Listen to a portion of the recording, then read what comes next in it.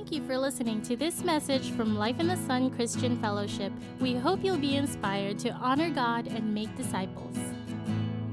Welcome to Life in the Sun Christian Fellowship. I have the amazing opportunity to share a message with you. This is our series that we're in. We are in Church Trademark, and we're talking about some of the trademarks of the church. And a little bit about myself. My name is Jarrett Gallardo. I hail all the way from Alaska. My daddy is Mexican. My mommy is Hawaiian. And I was born and raised in Alaska. My wife is Chukis. Our kids are mutts with U.S. passports. And that's who I am. And I have a... God is good, y'all. But I have an opportunity to present this message. So without further ado, I know we just got through with prayer and the offering bag is going around, but let's go ahead and pray. Mighty God, I just pray that you would have our heart's attention for the next few minutes as we look at your scripture. I pray, God, that whatever happened throughout this week, we leave it at the altar right now. We just come to you with expectant hearts. Holy Spirit, I ask that I get out of the way, that I would decrease, that you would increase, and that your message would be declared this morning. We love you, and we thank you for this morning and this opportunity to come hear your word. Would you be glorified in it? In Jesus' name, amen. Amen. Well, thank you guys for showing up, waking up, and coming here. We have an amazing opportunity. I'm going to pick up right where Pastor Mark left off in Acts 7:54 to 60. What happened in Acts 7:54 to 60 was we have the first Christian martyr. And a Christian martyr is somebody who gives up their life for the cause of Jesus Christ. They are killed for the cause of Jesus Christ. That's what a Christian martyr is. And Stephen was the first Christian martyr. And so where Pastor Mark left off last week, we saw that Stephen was about to get stoned. Stephen was right here. And then you had Jesus over here standing at the right hand of the Father. And then over here you had Paul. And Paul was with this group of angry Jews who were about to stone Stephen, and they were taking off their clothes, and they were like, "You hold my shirt, I'm about to throw this rock." And they were getting angry, and so they had these rocks, and they were stoning Stephen. And Paul is over here. I'm giving you an example of who Paul was. He was onlooking all of this, like, yep. He was affirming it. He was okaying it the entire time. And so I'm trying to paint a picture of who Paul was. That's where Pastor Mark left off. But in the midst of all that, what happened to Stephen? We read in Acts 7 that he had like a peace that surpasses all human understanding because he saw Jesus at the right hand of the Father, and he had peace in the midst of being stoned to death. That is mind-boggling if that is not something that's like, it's just blowing my mind even thinking about it again. But we have Paul over there, Jesus over here, Stephen just died. Then we pick up in Acts 8:1.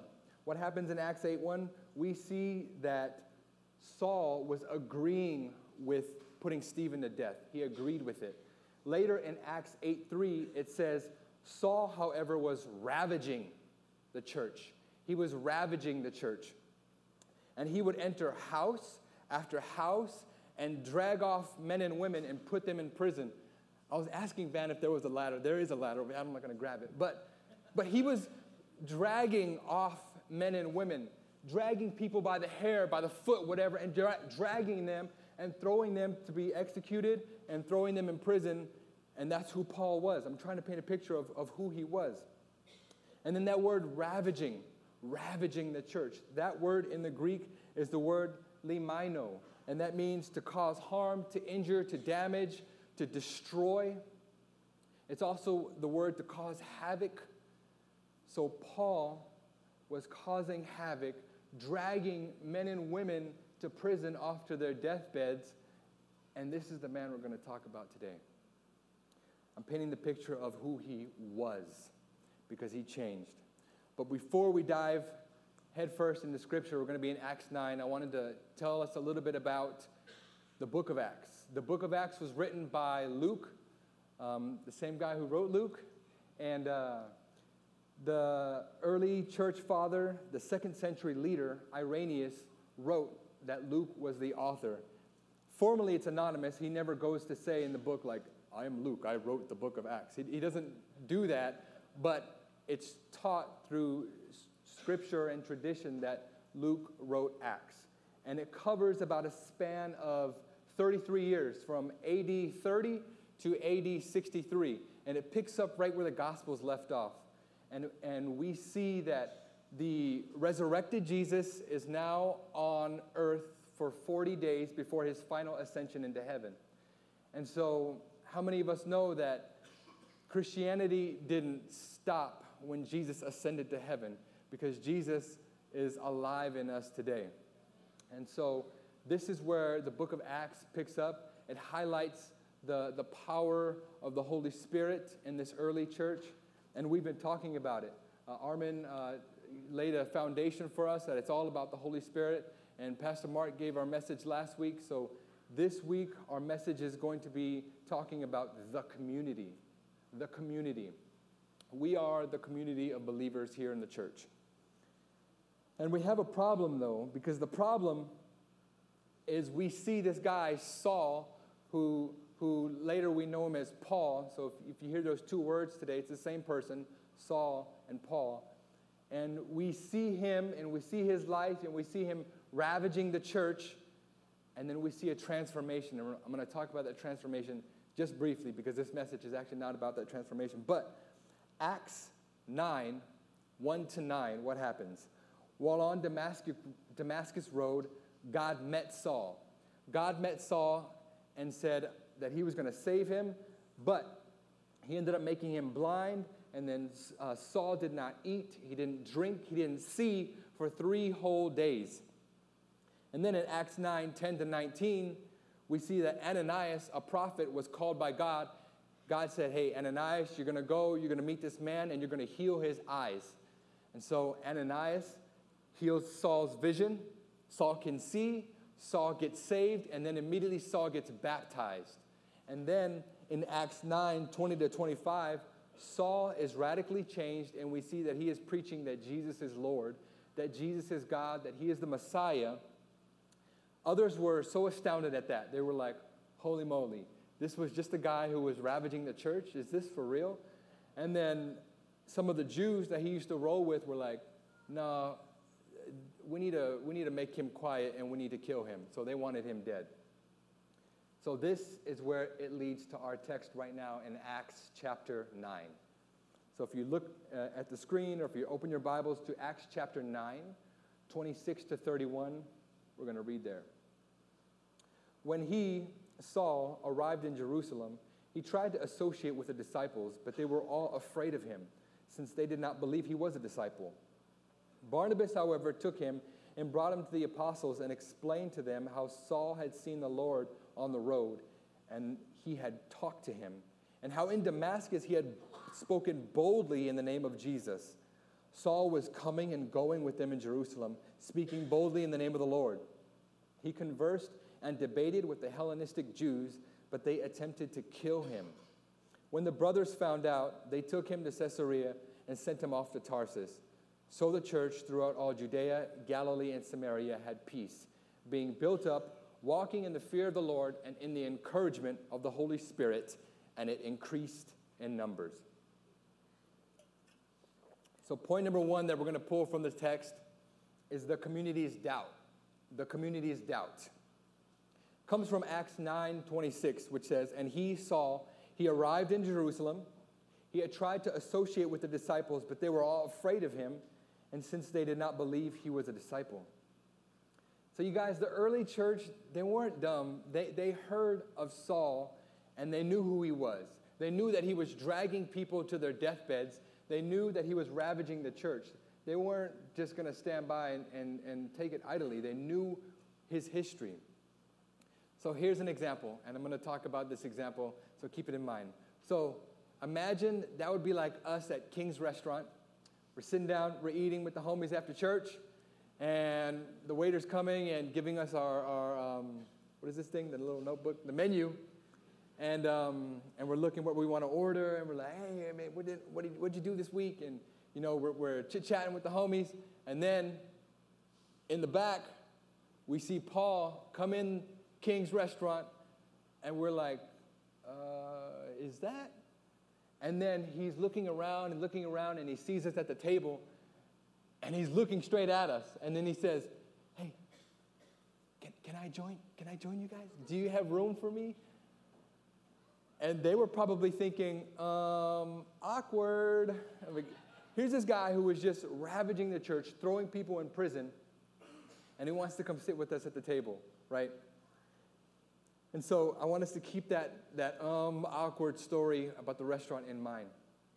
But here's another example. What about when we see somebody in our own church community?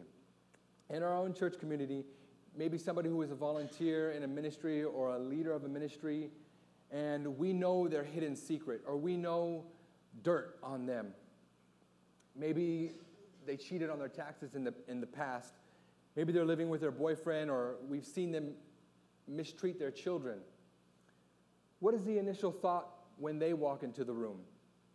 Is the initial thought when they walk into the room awkward, or is the initial thought to cast that down and cast that thought down and think about grace? I want us to keep that in mind, because that's what we're going to look at today. That's what we're going to examine. We're going to examine our own hearts through that same lens. Awkward when we have that dirt, when we know that secret about somebody else. Do we hold that against them? Are we clenching onto that? Or are we letting it go into the blood? But we're going to get more into that. So a little bit about Paul's name change, because you probably heard the scripture say Saul, then you heard it Paul here. So Saul was his Hebrew name. Paul was the Roman equivalent to that name.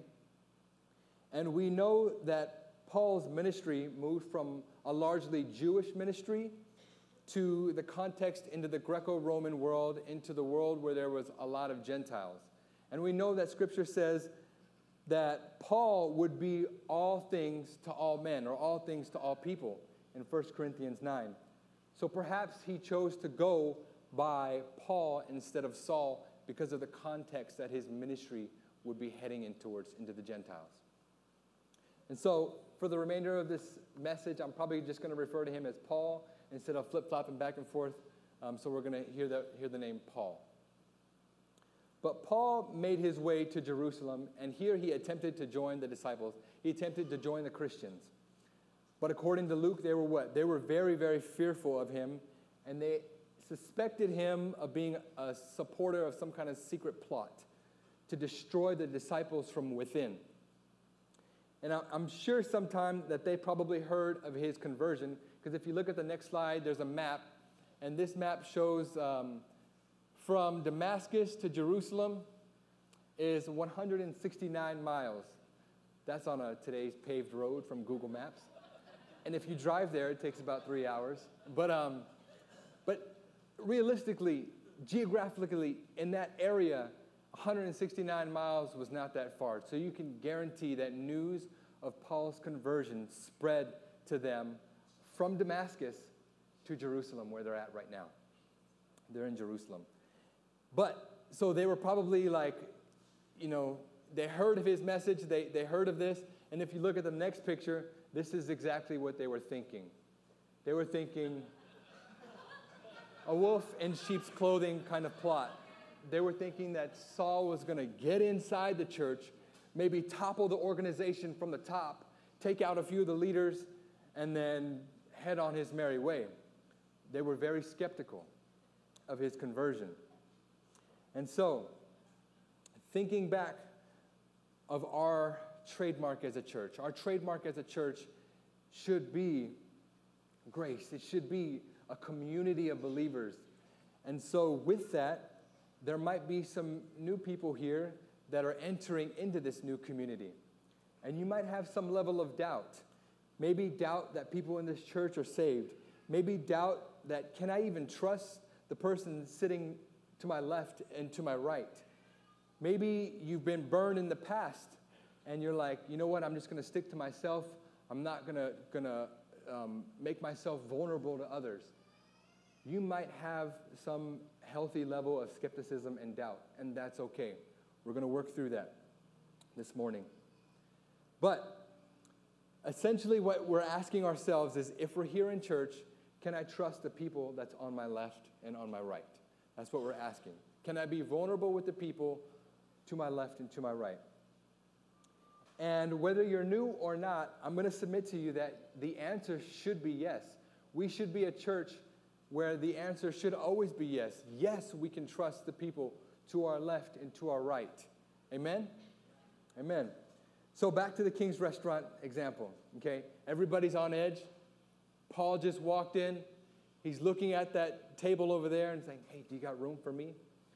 And so Barnabas does the unthinkable. Barnabas gets up. He pushes his chair in. He walks over to Paul. And he says, hey, bro, how you doing, man? Hey, what's good? Man, I heard about your conversion. And he sees him embracing him. And the disciples are looking at this like, has Barnabas lost his mind? But Barnabas goes like this, brings Paul back to the table. Hey, have a seat, bro. Pushes his chair in, gives him a menu, right? And then everybody's like, probably quiet, like, man, this is Paul, like, sitting at the table right now with us. And so, this leads us to point number 2. Point number 1 being the community's doubt. Point number 2 being the community's grace. The community's grace. And we derive this from Acts 9, 27 to 29. It says, Barnabas, however, took him and brought him to the apostles and explained to them how Saul had seen the Lord on the road and that how he had talked with him and how in Damascus he had spoken boldly in the name of Jesus. Saul was coming and going with him in Jerusalem, speaking boldly in the name of the Lord. He conversed and debated with the Hellenistic Jews, but they attempted to kill him. So the community's grace. I want to give a moment and give some props to Barnabas because Barnabas was the man. Barnabas was the man, and he was really living up to his name, son of encouragement. Son of encouragement. That's what his name meant, Barnabas. And we learned that in Acts 4:37, it was the same dude, same Barnabas, who had a field, and he sold that field of land, and with all of those proceeds, what did he do? He didn't go and buy another field or buy a bunch of cattle, but he gave it to the church to advance the gospel of the early church. That's in Acts 4. And in the 4th chapter of Acts, we see that he had this field, he sold it, and he gave all of the proceeds to the early church so that they could advance the kingdom of Jesus Christ. That's who Barnabas was. His name, son of encouragement. So here we see him encouraging Paul, putting his arm around him and saying, bro, welcome to the team. I heard about you, but Barnabas is the man. Everybody say Barnabas is the man. Barnabas. Go like this, and that means props. He gave him props. I want to see some daps. Okay, good. You guys got it? Okay. All right. Barnabas was the man. Okay, so while we have his reference and what he did and how he took Paul, I want us all to think about somebody who we consider a really great friend. Think about that person right now. Who is one of your best friends? Is it your spouse? Is it somebody you grew up with in kindergarten? Who's your best friend? Now imagine your best friend who you labor with, who you know intimately, is stoned to death. And the assailant, or the people who stoned or who oversaw this stoning and this killing, comes up to you. Maybe he even walks in this church right now. How do we respond? What is our initial thoughts, right? As I was preparing this message, I'm like, man, my best friend is Liz. And I could not even imagine if that happened to my best friend. But what the Bible is commanding me to extend grace, it's mind-boggling. But this is exactly what Barnabas did, because Barnabas was the man. He extended grace and he bridged that gap. And they're wrestling with that. They're wrestling with that issue of murder. And speaking of murder, we see that in Matthew chapter 5, it says that if we have murderous intents or murderous attitudes in our heart towards our brother, that we've already committed murder without even committing the act, if we've had those murderous intentions of the heart. And even when we think about passing judgments, right? when we think about passing judgments on somebody else, thinking of ourselves more highly, more special, more sanctified than somebody else, when we think about ourselves better than, both of these issues, that murderous intention of the heart and passing these judgments, these are both deal with intentions that are coming from within. And so both of those, passing judgments or murderous intentions of the heart, if you want to know what's going to stop discipleship dead in its tracks, it's going to be one of those two things, passing judgments or keeping those murderous intentions of the heart. If we wonder why evangelism isn't happening or discipleship isn't happening, it could possibly very well be because of passing judgments and not letting go, or because of keeping murderous intentions in the heart and not releasing those things to Christ. That's how we stop discipleship dead in its tracks, and we do not want that to happen in this church, because this church mission is to what? Honor God and make who?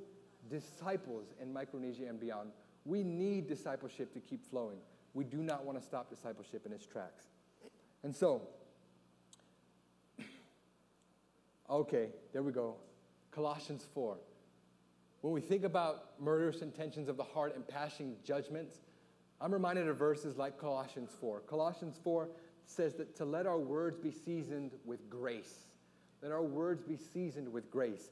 And then also in Romans 3:24, it reminds us that we have been justified only by the grace of Jesus Christ. So we've been justified only by grace, and we should allow grace to freely flow out of us, guys. So what are we known for? What are you known for? Are you known for the owner of Hafaloha? Are you known for treating your children really well? Are you known as a welder, as an engineer, as a teacher? Are you known as a husband? What are you known for? Are you known for your grace? When people say, man, who is Rusty? Oh, Rusty, man, he's full of grace. Man, he's full of grace. Who is Rose? Oh, man, she's full of grace. She's full of grace. That's what we should be known for, is being full of grace. So think about that. If somebody was to come up who doesn't know you and be like, hey, what is Jarrett known for? Or what is he known for? One of those characteristics that should be coming out of the mouth of somebody asking is, they're known for grace. That's what we should be known for as a church. Amen? Barnabas was a mediator who understood God's grace. And because of that, he acted in the way he did and accepted Paul to the table. Remember, grace, all it means is just God blessing us even when we do not deserve it. Us receiving God's blessing. But until we get that, until we fully surrender to the gospel of Jesus, we could be 30, 40, 50, 60 years old, just going through the motions of church, not fully surrendering to the gospel of Jesus and not extending grace. And then this thing that we call church on Sunday would just be a religious activity where we sit in a fluffy chair, sing great songs, listen to somebody speak, and we just do that Sunday after Sunday. And life would just go on and on, 30, 40, 50, 60 years old, if we are not fully changed by the gospel of Jesus and realize that it's all about extending his grace. Does that make sense? All right. In this passage, in Acts 9, 27 to 29, Barnabas chose to highlight a couple things. He chose to highlight how Paul had spoken boldly about Jesus Christ. And Armin kicked off this whole church trademark series with boldness. He kicked it off with, it's all about being infilled and being led by the Spirit. And filled and led by the Spirit of God.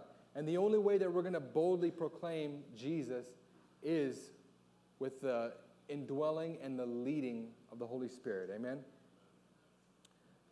Paul, he conversed with and debated against the Hellenistic Jews. And he probably followed in the footsteps of the person he killed, Stephen, because Stephen's ministry was to the Hellenistic Jews as well. And so we see Paul witnessing to the Hellenistic Jews. Who are the Hellenistic Jews? I'm glad you asked. The Hellenistic Jews were Jews from the Eastern Mediterranean area. They spoke Greek and were Hellenized in culture. All that means is that their culture was Greek culture. But they practiced Judaism. Then you had other type of Jews, Hebraic Jews who were natives to the area, natives to Israel. And then you had Babylonian Jews who were leftovers from the Babylonian captivity. So you have all these different types of Jews. But the ones who are about to get angry, who stoned Stephen and who are getting angry with Paul, were these Hellenistic Jews. And so this was not the first time that they were coming after Paul, but this was the second time. We see that in Acts 9:23, Paul was being persecuted, and so they had to let Paul down a crack in a wall in a basket, and he narrowly escaped death the first time. And so here we see again, in the same chapter, these people coming after Paul's life. This is like a Mission Impossible movie or something. Like, if you could just imagine Saul's conversion and then all of these people coming after him. And, you know, they'd be like the guy, you know, they're shooting at the guy with all of these guns and then he's just dodging all the bullets. Well, Paul is just dodging all these bullets. He's being let down in a basket. And here, the brothers send him off back to his homeland so that he can narrowly escape. I likened these Hellenistic Jews to the Hellenistic MS-13 cartel mafia who, they're like, no, bro, you're in this for life, vato. Vato's looking forever. Like, you're not getting out of the gang. We're going to get you. Like, because they knew that he was disrupting the church. If this leader could be converted to Jesus Christ, then how much authority and clout Paul had as he was going and preaching to leaders about who Jesus was. Hey, Jesus is God. Jesus is the Messiah. And he was converting these Hellenistic Jews, some of them, but some of them didn't like it and they wanted him dead. This leads me to my example of, I'm going to call him Major P. Can you show the next picture? This guy, so there's a story of me extending grace. You guys know I'm in the military. I work as a nurse. And this is not the picture of who the man I'm talking about. And I'm actually going to leave the man's name out. We're just going to call the man Major P. But I went to school, and as I was going to nursing school, I was also in ROTC. I didn't know that there was college ROTC. For those of you who are looking to get college paid for, there is a such thing as called college ROTC. You could be an officer in the military through ROTC, through the academy, or through officer candidate school. That was a free plug for the military. If you want to join, go ahead. But back to my story. Major P, me extending grace, right? I'm in school, and one of my additional duties in ROTC was the recruiting officer. And as the recruiting officer, we had the job to recruit, right? You're a recruiting officer, your job is to recruit. So I was going from high school to high school, setting job fair days up with the administrators, but it got to the point where I was taking military hops around on airplane. A hop is where you get on an airplane, a military aircraft, and you go to another city. I was taking military hops on an airplane to other high schools in other cities, and it was like, bro, I'm in nursing school right now. I don't have time to take these airplane hops. You know, they would always tell us like, oh no, you're a student before you're a cadet. You're a student before you're a cadet. That was not the truth. They were like, no, you are a cadet. And so, but they kept saying, no, you're a student before you're a cadet. We want you to pass. And I'm like, dude, there's no way I'm passing if I'm flying out of the country. And I mean, not out of the country, but out of the city. And I'm making these moves. And I'm in nursing school at the same time. And I got clinicals and all this is going on. So I had a meeting with Major P. This is not a major, that's a captain. But I had a meeting with Major P. And I'm talking to Major P. And I'm telling him my dilemma. And he is not hearing me. He is like, okay. He was evil, guys. He was evil. Okay, this is what he really did. He was like, you see these papers? I have the power over you to say whether you commission in the military or not. And I was like, I almost lost it, yo. Like how they were taking off their clothes and putting it in front of Paul. I was like, brah. I was like, okay. So then I'm like in his office. The meeting is adjourned, right? Nothing was accomplished in that meeting. Nothing. And I leave, and I have some brothers and sisters in the Lord, and I'm like, you guys, I just had a meeting with Major P, and this is what he told me. And so they were like, you should pray for him. And I was like, I should what? And they were like, you should pray for him. I was like, man, I want to punch him in the face. How am I going to pray for him? And they were like, Jarrett, you need to get that under the blood of Jesus. And I was like, okay, you're right. So what I did was I printed off an 8.5 by 11 piece of paper that looked just like this of his profile picture. And I think I laminated it, or I had it on like cardstock. And I carried it with me to every class that I went to.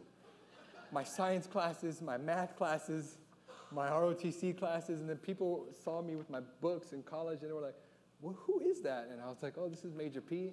This is my friend who I'm praying for, and I love him, and he is awesome, and I love him. And I had to carry that piece of paper around for it to change my mind so that I wasn't like awkward every time I saw Major P step in the room, but that when my first thoughts were grace. And I was like, man, God, I need your help. And so, that's the same thing with us. Without the power of the Holy Spirit, as we said in week 0, this whole Christianity thing, we're going to fail. We're going to fail. We need the power of the Holy Spirit to extend grace. And that leads me to point number 3. Point number 1 was a community's doubt because they had doubt. Point number 2 was the community's grace. And point number 3 is the community's peace. The community's peace. And I derived this from Acts 9:30 and 31. It says, when the brothers found out, they took him down to Caesarea and sent him off to Tarsus. So the church throughout all Judea, Galilee, and Samaria had peace, being built up, walking in fear of the Lord and encouragement of the Holy Spirit. And it increased in numbers. So I'm going back to that king's drama. Okay, we're going to revisit that. So back to the king's drama, right?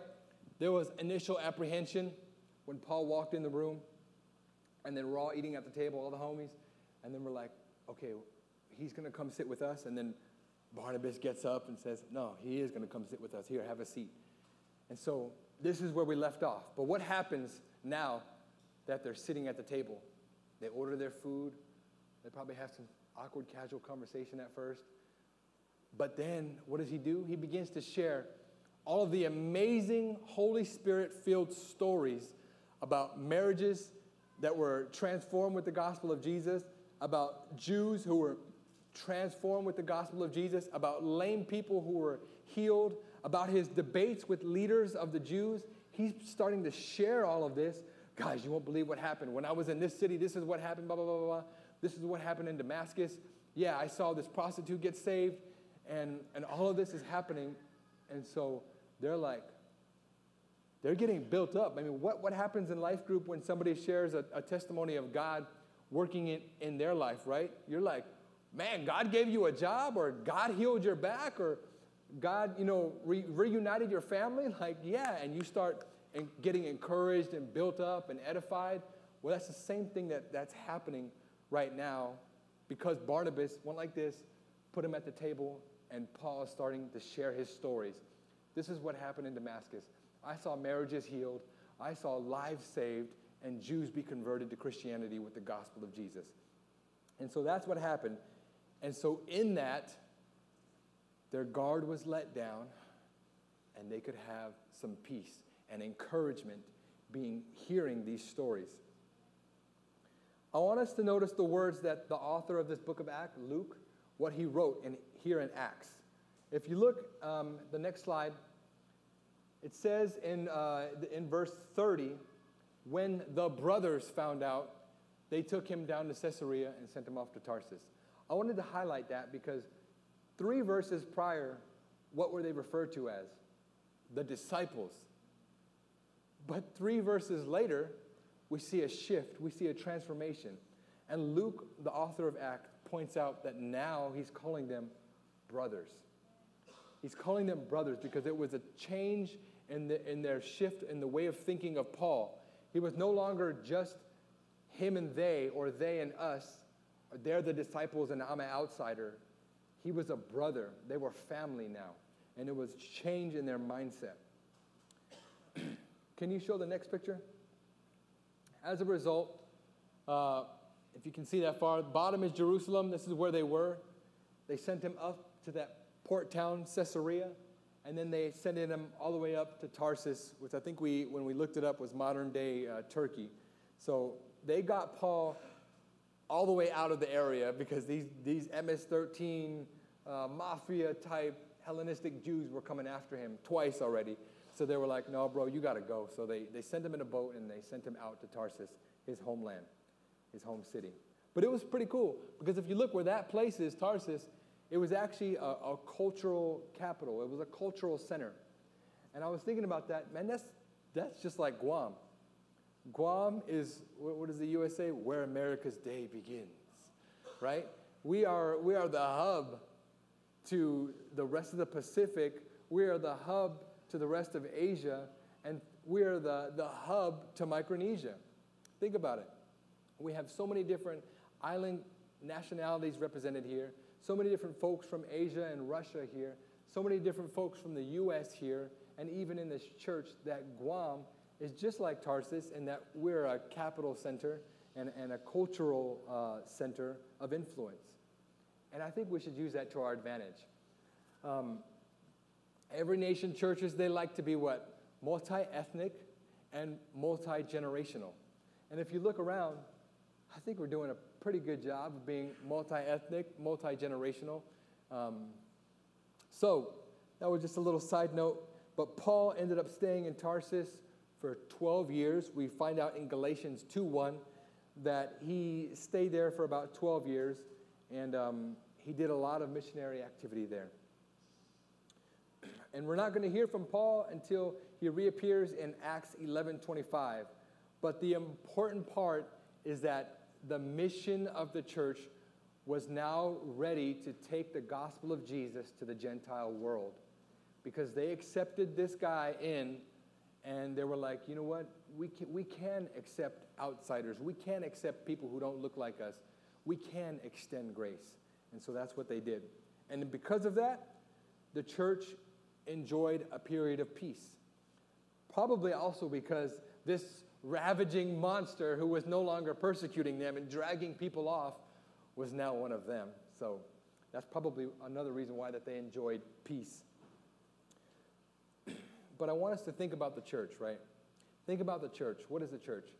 It's us, and the church as a whole is a living, breathing organism. It's a body. Jesus is at the head, and it's made up of a bunch of other smaller groups that are inside of this body as Jesus is the head. And so we see that the church was strengthened, and it was led by the Spirit, and then it eventually grew in numbers. But Luke wanted us to notice that the church was getting stronger. The church was getting stronger. So in Acts 2:47, we see that word for church in the Greek is called ekklesia. Ekklesia. And then we see here in Acts 9:31, it's the same word, but it's a different tense. Now it's plural form of that word, ekklesia, and it means the church as a whole or the churches. So Luke is pointing out now from Acts chapter 2 to Acts chapter 9, the church is strengthening in numbers. It's beginning to grow. It's beginning to have unity and direction as it's led by the Spirit. Does that make sense? You see that? All right. And so, additionally, we see that this is what happens when we overlook past grievances, when we move past doubt, and we move to a place where we are extending grace, that we can experience peace in the body of Jesus Christ. Experience peace in the body so that we can fully function with a mission that Jesus has called us to. Can you imagine if we were holding on to those past grievances or holding on to those past hurts or to those hateful intentions of the heart and just holding on to it, that's like luggage and baggage. And you know, like when my kids, when they're on your feet and you can't really walk, that's like us trying to hold on to those things but still function in our ministry or function here at Life in the Sun, holding on to those baggage. We need to let it go and experience the peace of God. Amen? I also wanted to look at Paul very briefly, because Paul, he really had to humble himself if you think about it. He didn't let his past history get in the way of entering this community of believers. But what he did was he humbled himself and he lowered himself to the point where he allowed himself to be vulnerable with this community. And he entered into that church community because he lowered himself. And so that's the same way for us. Like, I think AJ hit on it, or what I heard it this morning. It was somebody was saying that no matter where we've been or who we were, that Jesus accepts us into this community. And it's the same thing for Paul. He ate his slice of humble pie. He lowered himself, and he said, "Guys, I'm saved, and here's who I am now." And he was vulnerable with that community, and they accepted him. One thing that I wanted to point out was, in overlooking and in extending grace, there is a delicate balance, though. And it's not that we're overlooking every sin and overlooking everything and turning a blind eye to sin. For example, if we know in ministry that somebody is not doing what's supposed to be done, or let's say you're with somebody who is other than your spouse, or whatever the offense, right? Whatever the sin. The point is not to just turn a blind eye to that, but where we can and when able, call sin out, right? And don't let it continue. Do it in love. And there's a way that extends grace with that. And what that's going to do is that's going to bring accountability, that's going to bring maturity, and that's going to move you from point A to point B, so you're not just floundering here in your sin, but you have brothers to come alongside of you in your sin and walk with you and get it under the blood. I wanted to point that out because if you hear that just grace, then you might be inclined to just overlook, and just turn a blind eye to things. We can't just do that too, but in grace and in love, we do have to help people in their Christian walk. Does that make sense? All right. The other thing is that we got to welcome converts, guys. We got to welcome, whether people are coming from different religious, different ethnic, or different social backgrounds, we got to welcome them in. And this is exactly what happened with Paul. He was from Tarsus, right? And Barnabas was from, I think he was from Caesarea. I wrote it in here. Sorry, I don't know where it's at. But they were from two different areas. But most likely, Barnabas knew that he was an outsider. Paul was an outsider. So he brought him under his wings too. Because he's like, I know what it's like to be an outsider, and I'm going to welcome you into the group. I'm getting ready to close here. And there's a few groups that we might know about. For one, we might know about those who don't know Jesus as Savior, Jesus as Messiah. You are the Saul. And so we all know those people in our life. And it's my prayer that the Holy Spirit is drawing those people. For those of you who do know those people in your life, don't turn a blind eye to them. Don't turn a blind eye. Extend grace and extend love. Can I get the keys? Piano. Okay. Anywho, I'm going to end in this scripture found in 1 Timothy 12 to 16. And it's going to be on the screen. And this is a beautiful passage because this passage is looking at Paul. It's looking at his life. Paul is reflecting upon who he was and how by the grace and mercy of God that he found Jesus. And so we're going to read that in 1 Timothy 1, 12 to 16, sorry. It says, I give thanks to Jesus Christ our Lord, who has strengthened me because he considered me faithful, appointed me to the ministry, one who was formerly a blasphemer, a persecutor, and an arrogant man, but I received mercy because I acted out of ignorance and unbelief. And the grace of our Lord overflowed, along with the faith and love that are in Christ Jesus. This saying is trustworthy and deserving of full acceptance. Christ Jesus came into the world to save sinners, and I am the worst of them. But I received mercy, and for this reason, so that in me, the worst of them, Christ Jesus might demonstrate his extraordinary patience as an example to those who would believe in him for eternal life. Can we all stand up? Paul is saying that he is received the grace from the Lord that overflowed, and that he received mercy, and he is reflecting on that here in 1 Timothy. And we've been talking about church community today, and I want you guys to do something real quick. I want you guys to take a moment, take 20 or 30 seconds, look to the person on your left, look to the person on your right, turn around. Everybody turn around too. Turn around. Look around. These people that you are staring at and looking at, this is community, and this is family, and this is the church.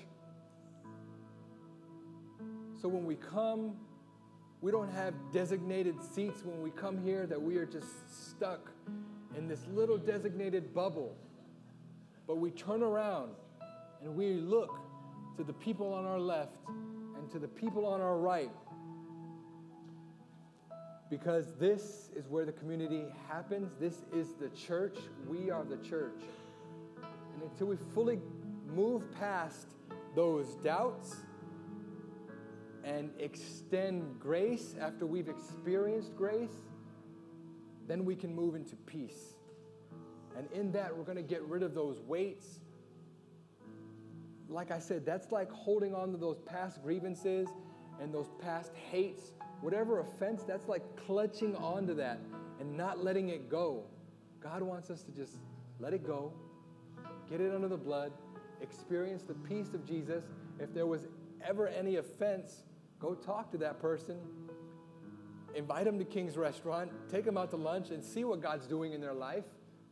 You know what I mean? Get it under the blood of Jesus and don't carry that weight, that burdensome weight with us, guys. I almost wanted you guys to turn and look around again, because this is the church. If we don't realize that, then this means nothing. We're just coming here on Sunday, like I was saying, singing some songs and raising our hands and hearing some person speak up here for 30 minutes and then going home. And then doing it again on Sunday and then going home. But church is more than that. This community happens throughout the week in life group. This community happens when we live life with one another. When we take each other by the hand and we say, bro, you got a problem? I got that same problem. This is how I overcame. Let's go, champ. And then you're walking with that person and you're getting it under the grace, and you're not clenching on to that hate. You're not clenching on to those judgments, but you're just letting it go. And in that, you experience peace. And what happened to the early church? They experienced peace, and it increased in numbers. I mean, look, we got some empty seats. We can fill this place. And Pastor Mark said if we need to go to 2 services, then we're going to go to 2 services. So if that's what needs to happen, we all know Sauls in our life, all of us. And it's our job to be like the man Barnabas who bridged that gap, that socio-economical gap, that cultural gap, and he took Paul under his wings and he said, here, have a seat at the table, dude. Have a seat. You're one of us now. You're no longer us and them, but your brother and your family. And so I just want to have you guys turn around again. turn around and look, man. This is your family. This is your family. Does that make sense, guys? This is your family. This is the community. This is the community. And if you have your children over there, that's the next generation of the community. And AJ said that there weren't any anniversaries today, so if you want to hurry up and get married and have babies so that we can have more of the next generation of community, then that's what needs to happen, guys. But this is the community. All right? I want to pray for two groups. One, somebody who may not feel worthy enough, maybe to be like Paul, right? You don't even feel worthy enough to extend grace to your own self. I want to tell you, just as it was admonished to us this morning, that Jesus Christ's shed blood covers a multitude of sins. As far as the east is from the west, it doesn't matter where we came from. Jesus' blood covers a multitude of sins. So I want to pray for you if you're feeling unworthy, if you're not feeling grace-like today. Today is the day where you're about to feel grace-like. And you're about to be like Paul, and you're about to have a revelation, and Jesus is going to rock your world, and it's going to be amazing. The second group is for the people who need to be like Barnabas, who need to wake up, who need to bridge the gap, who need to be like Sandy, who need to be like Cindy, who need to be like Rose, and be like, I know who you would connect with. You would make a great connection with this person. And you take somebody by the hand and you lead them. That's the second group. We all need to be like Barnabas, because Barnabas was the man and he bridged that gap. Guys, we're moving past doubt. We're entering into grace. And we will experience God's peace in this community if we do that. Before we pray, though, I wanted to invite church leaders, if you can come forward, because I'm going to open the altar. And if I mentioned any aspect of your life this morning, you need to get prayer for this morning and not walk out of those doors the same unchanged person who's going to come here on Sunday again next week and do the same routine. But you need to get under the blood with Jesus so that we can experience his peace and be fully aligned and assigned to what God has called us to. We have amazing church leaders here this morning who are going to pray with us and walk through that with us and connect us to the rest of the community. Because if this church body isn't functioning right, it's going to be like dead weight, and it's going to be hard to function. But we need to function, and we need to function well, and we need to function with the leading and prompting of the Holy Spirit. So with that, let's bow your heads. Let's go ahead and pray. Mighty God, you are so worthy to be exalted this morning. And we thank you for the gospel that changes lives. We thank you for the gospel of Jesus. God, thank you for sending your Son, taking our place on the cross and allowing us a new lease on life. We are so grateful. God, I thank you for this church body. I thank you for this community that we call Life in the Sun Christian Fellowship. Jesus, right now we are asking that you would extend grace. God, that you would prick our hearts. If we're running from you, help us to realize, Jesus, that you would rather leave the 99 to go after the one. So we're praying for the one.